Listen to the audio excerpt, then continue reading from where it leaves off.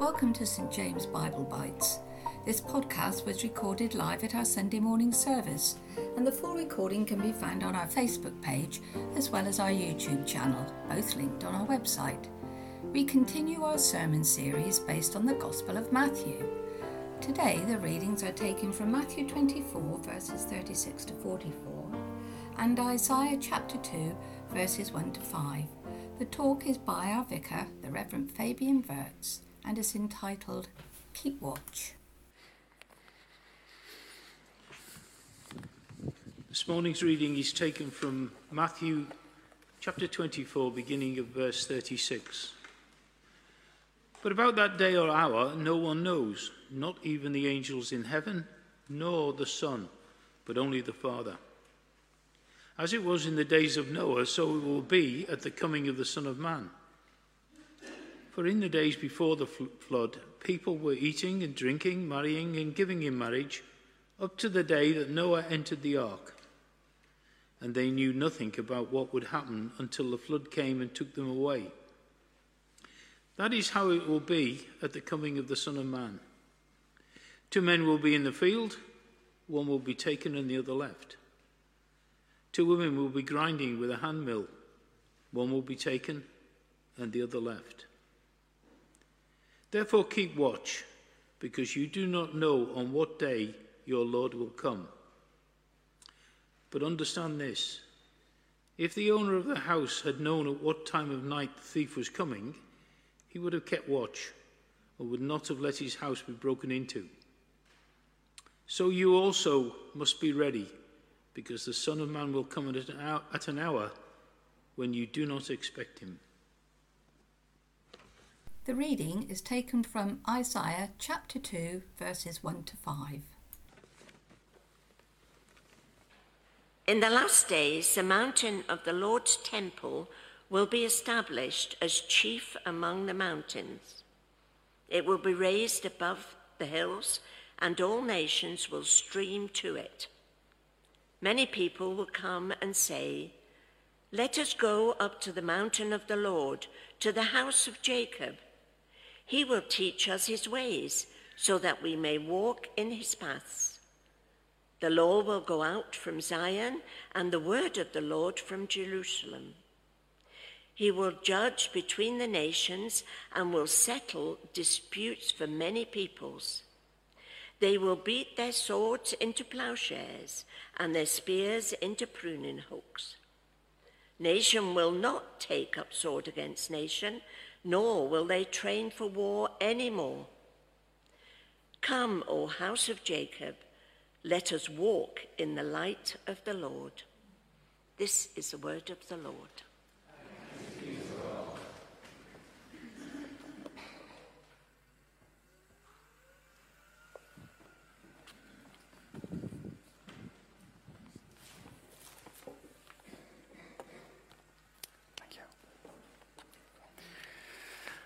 So I'm afraid this morning you have me and me and me. Sorry for that. People were expecting to lead but couldn't be present today, and we had to change something about the prayers. So even for the prayers, you will have me, I'm afraid. But we are at this start of the seasons of Advent, and I'm very grateful. It's always nice to come to a church and realize, I don't have to change the color. Someone did that for me, and I think it's Martin, so I know him. So thank you very much for that. Purple is the season of Advent, preparing ourselves for the coming of Christ, the story of Christmas. This season of Advent is a time for us to reflect on the coming of Jesus, who brings light into the world. It's a time to experience afresh the presence of God, the gift of God, and the call of God upon our lives. It's also a time to look in hope to his return.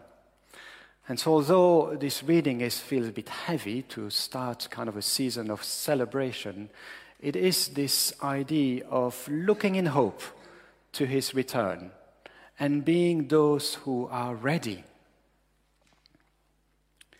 So For the coming weeks, we will be following the lectionary, and today is about this story of, the teaching of Jesus about the end time, how Jesus returned, the coming of the Son of Man, and the technical word, if you want to have it, is parousia. I don't know if I pronounce it correctly. Now, Jesus says that there are things we are supposed to know about his coming, and there are things we do not know. So here is a question: is it possible to know when Jesus is coming back? Well, if you paid attention to the reading, Jesus is absolutely clear that no one knows when he will be coming. That's what he says. No one knows about the day or hour, not even the angels in heaven, nor the Son, but only the Father. Yet despite Jesus' clear teaching, time and energy has been wasted speculating about the exact time that Jesus will return. And if you just type in Google, Christians predicting the coming of Jesus, or predictions about, you'll see pages and pages. And in Wikipedia, you can see all the dates from quite early on. I was surprised to see in the list, even Luther made a comment about a return. It was a bit weird. So maybe you know one of the best maybe group that tries to predict the coming are the Jehovah's Witnesses. They've been given quite a few dates. All of them have already passed, I must say. And we're still here. 1878, 1881, 1914, 1918, and 1925. And then there was a big expectation of the end of the world, Armageddon, in 75. But what all those predictions made people confused. And they had actually to apologize in 75 about those false predictions. But even Christians are guilty. I don't know how many of you read things when we came close to 2000. That was going to be a big 2000. The big bug. The world will be crashing. What Jesus teaches is that we're not meant to know. And we're not meant to spend time and energy speculating. However, the second point that he makes is that we need to be ready at any time. Why? Exactly because we don't know, or because it will happen when you least expect. His coming will be at an hour when you do not expect him. In other words, his coming will be a surprise. And so we need to be ready constantly. Now, to illustrate that, he takes the story of Noah. Noah had been given a message and a task. And both the message and the task was some kind of preaching to the people of his day. Both were pointing to God's judgment, righteous judgment, God's decision to bring an end to an era of humankind because of the sheer magnitude of evil. If you read in Genesis, it says, God saw that human evil was out of control.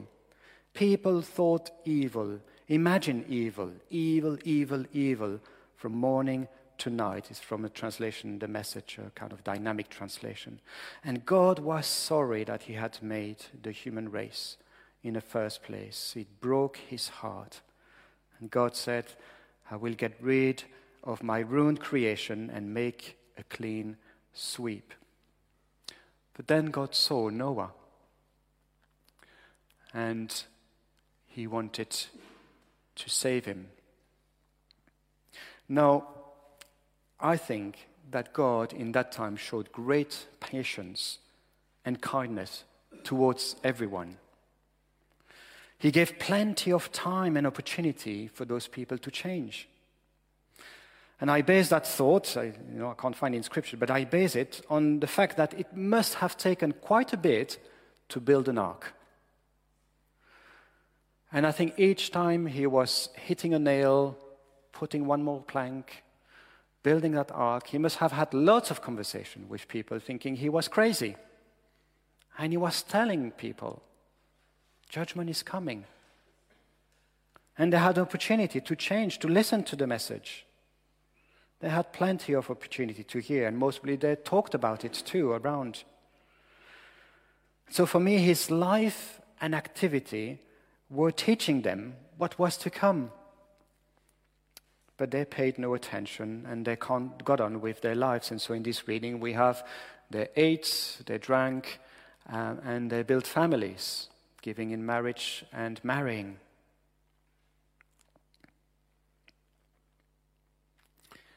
I think it's so easy for Christians and non-Christians to just go with the flow without thinking about our Maker, what it means to live in harmony with our Maker's intentions and purposes, and that we are eternal being, and that there is an eternity coming, an eternal destiny. And so the third point is that Noah has had this vital message to the people of his time. And I don't think he said much. We don't know. I don't think he had long sermons. Just his life, the way he lived and what he did was a message to the people of his time. And I think for us, we are now the message to our people, to our community, to our families, to our neighbors. And that's why we had this commissioning. What does it mean at St. James to become a people that are God's message to the world? How do we learn to tell people, come and see? How do we have those conversations where people can discover God? We are called to have words that are life-changing because Jesus' words are life-changing. In Proverbs, we have the tongue has the power of life and the power of death. We are called to use it to bring life, to bring good news, to bring truth, to help people realize that there is a God, that this God is not far away, He's very close. He has come to visit us and He has made a way for us to be forgiven, to be reconciled, to be changed. So I wonder how Jesus' words and words of faithful Christian impacted your life. I wonder what kind of words made you take that step of giving your life to God, made you grow in faith. What were those words, those people around you? Think about them. And what are the words that you can share since then, the life that you have experienced, the blessings, the answers to prayers? How can you become words of life to others? Because Jesus' words continue to transform life today. We shouldn't be happy, we shouldn't be content when we are a church that doesn't do converts, and I don't like that word, but that doesn't see people finding faith. That's our purpose. God calls us to be His followers so that others will witness and come to believe too. The words of Jesus, the gospel is powerful. Paul says, I'm not ashamed of the gospel.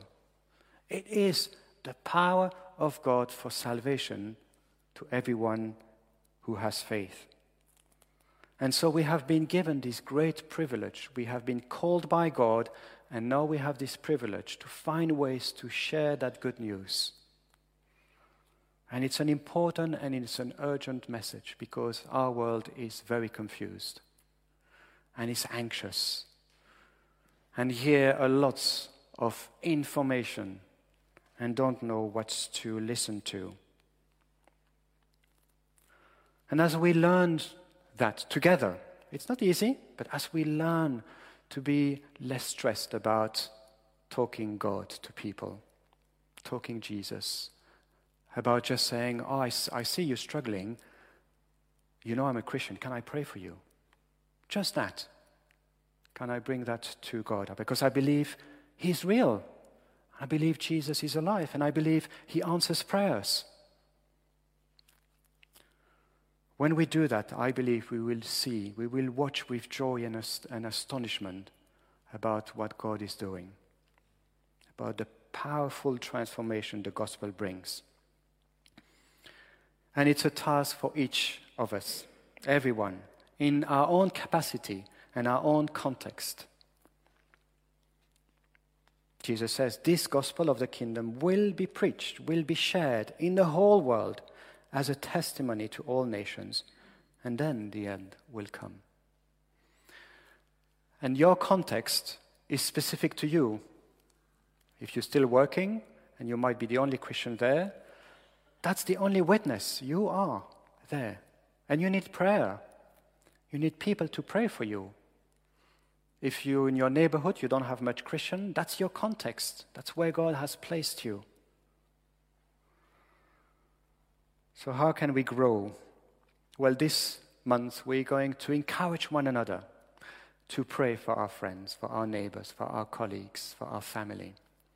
Those who are in home groups, you'll pray for each other. I hope you'll make a list, maybe a list, 3-5 people, and commit to pray for them. Maybe share that with a friend, with your home group, say, I'm praying for them, and see what God is going to do, and be amazed. We've already kind of preempt that by giving you not one invitation, but 2. So you have one for you and one for someone else. And look, it's both sides. So you have all the events and services of Christmas on one side, and then you have the 3 performances, stable manners on the other. More will be said through Advent and in January. But that's why we have 2. Start thinking about one person you might give that invitation to. But there are many ways. Sometimes you have a conversation and realize, I wonder if that book might help that person. I wonder if that leaflets can help. And if you go to Christian Society, Bible Society, there are lots of availabilities. You can buy 10 leaflets about a certain subject, and you can think and pray for your friends. There are some at the back of the church. You might have a look, and you might find something that's helpful for someone you know.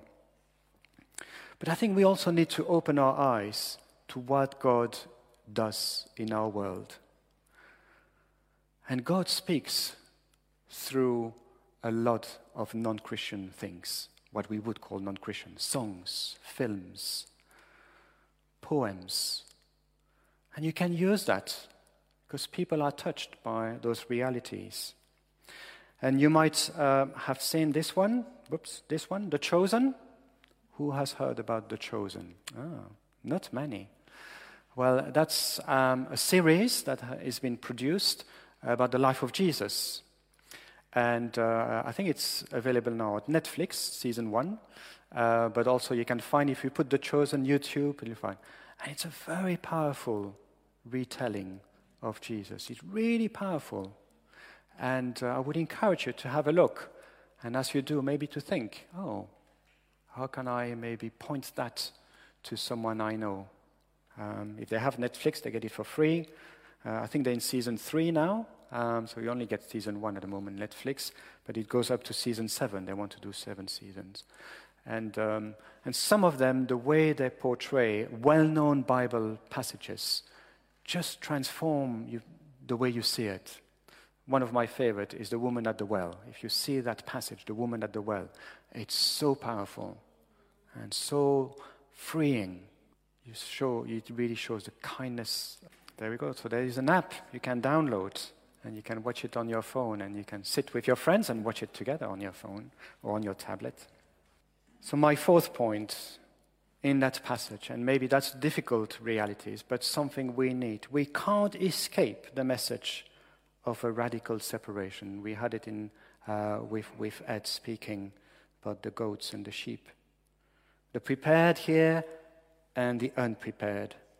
And Jesus teaches us this in a second illustration. He says, you have 2 roles of ordinary life suddenly disrupted. You have both men are involved in the same work in the field, and both women are involved in the same grinding at the mill. And so it's not the difference in their work or the difference in their situation that causes separation, but it is the difference in their readiness. Taken, here it says one will be taken, one will be left. The word taken implies this idea of being with someone. And so in that context, the taken is being saved, being welcome in God's presence and kingdom with Jesus. One will be welcomed, one will not. And so it leads to my final point, which is about being ready and having the love of others so that they can hear the message and be ready. And so Jesus then used a third illustration there to make his point clear. He says, understand this, if the owner of the house had known at what time of the night the thief was coming, he would have kept watch and would not have let his house be broken.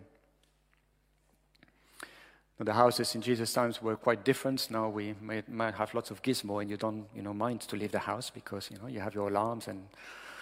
But that was not the case. They could kind of make a hole on the side of kind of the muddy walls and get in, no alarms. So if you were not inside or if you were asleep, you were in trouble. Be ready. While we do not know when, we do not know that it will happen. He will come back. And if it's not in our lifetimes, we will go to him. And again, I have these thoughts, but it's not in the Bible, so don't quote me now. But if when we die, we're in that time of kind of rest, we're waiting, because when we die, that's not the end. The Christian hope is the resurrection. The Christian hope is when he comes, all those who have died will rise and receive new bodies. That's the Christian hope. So in that time where we rest, I wonder actually if when the time we die and the time Jesus now has come back and people are raised, we feel maybe a few seconds has passed. So even if we die now, Jesus would have come back like in a few seconds. That's why we need to be ready, always. Because or we will come in our lifetime, or we will join him through death. So we need to be ready. And to be ready, this is my definition, it's actively living out and working out a way of a life that reflects your allegiance to Jesus and his purpose. So actively working out and living out a life that reflects your allegiance to Jesus and his purposes. And that's a lifetime of growth, reflections, obedience, change, repentance. And so we have in our passage those readings that we've already explored about the 5 wise young women and the 5 foolish young women. You remember with the wedding, and they were waiting. So Jesus says, be wise. They knew their master would return, and they were faithful in following the instructions. They had oil, they had lamps, they had followed the instructions. The foolish didn't. And then we had the parable of the talents that we also explored. It's really the parable of the bag of gold. It's not talents just in way of skills, but God has given you a bag of gold, not money. Some have money, you can bless others. But a bag of gold, skills, abilities, experience, educations, backgrounds, family backgrounds, and strength, influence, places where you can do good, opportunities. That's your bag of gold. And you need, in faith, to allow Jesus to use all that to grow his kingdom. It's about doing the best you can with what you have. Doing the best you can with what you have for his glory. And I think there are 2 dangers. We need to resist personally, but also as a church, to resist the urge to compare ourselves to others or to other church. And to do things because other church do it. No, we need to do all this. No, God has given us one bag of gold, in a sense, as a church, and we need to be wise. Wise with our time, wise not to overstretch ourselves, wise to be focused. What God is calling us to be. And then we also need to resist the urge to hide. That was the thing of the parable, to hide our bag of gold. Because we're afraid to make mistakes, to take risks. I think when we step in faith, we will make mistakes. It won't be perfect. But at least we try. We try to do the best we can with what we have. And when we do the best we can with what we have, God will say, well done. Good and faithful servant. And I like this sentence. You have been faithful with a lot. You were so busy. Thank you very much. No. You have been faithful with a few things. You've discerned. You've focused. You've learned. I need to learn that. And I need your prayer. How do we learn to focus? You have been faithful with a few things. I will put you now in charge of many things. The truth is, I don't want to be in charge of more things now. I'm already too stressed. So I like to hear, there are few things we need to invest in. And one of those things is to be God's witness, to share the gospel, to make friends with non-Christians so they can trust us. We need to invest time in friendship, invest time in the world, not retrieve ourselves. And I know it's so easy as we grow as Christians, we start turning around and realize the only friends I have are Christians. Because we lost touch with the world. We're not active. We might be so busy in the church that we don't even have time to go to a club with non-Christians, to do an activity outside where we can make friends. I think if that's the case, I would urge you, do less in church and do more in the world. The world needs our witness. And maybe it's good to do less and to be more active outside. So, how to find those priorities? How to be the people that share the good news? And maybe there's someone here that is not sure. I'm not sure I'm really a Christian. I've heard a lot about Jesus. I've heard about giving my life, but I've never really made that decision. There is a promise in 2 Peter. It says, the Lord does not delay. No, he is not yet here, not because he delays, because he's unable to act, or he's slow to fulfill his promise. No, he delays because he's patient. He wants everyone to be saved. He wants you. And maybe you feel God is calling you this morning. And when God calls you, you need to tell someone. You need to say, I think God is calling me and I'm ready to give my life. And we have prayer team who just want to do that, just be there for you, to pray with you as you come to Jesus. There is this passage that says, I knock at the door of your heart. And there is a painting of that. And in the painting, there is a door, and the side of Jesus knocking, there is no handle, because Jesus never forced himself into one's life. The handle is on your side. I knock at the door of your hearts, of your life. If you let me in, I will come in. I am good news. I am life. I am light. I'm going to change you from the inside out. But you need to open that door. You have the handle. So if that's something you want to do, but you're not sure how, what to say, do use the time of prayer at the end of the service. And for all of us, let us recommit, as we did in that commission, to be God's instruments, focused on praying for our friends, our families, our neighbors who do not know God, and see what God is going to do. Let's pray.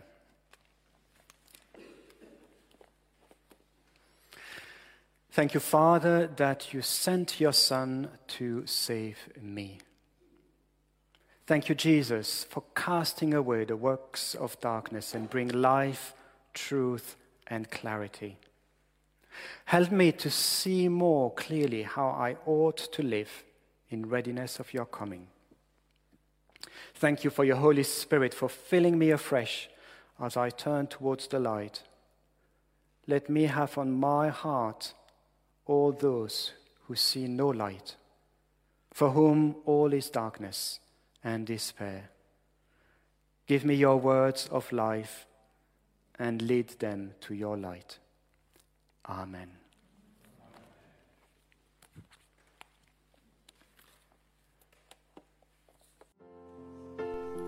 For more Bible Bite podcasts, simply visit our website www.stjamestaunton.co.uk and click on resources. Thank you for listening, and may God be with you today.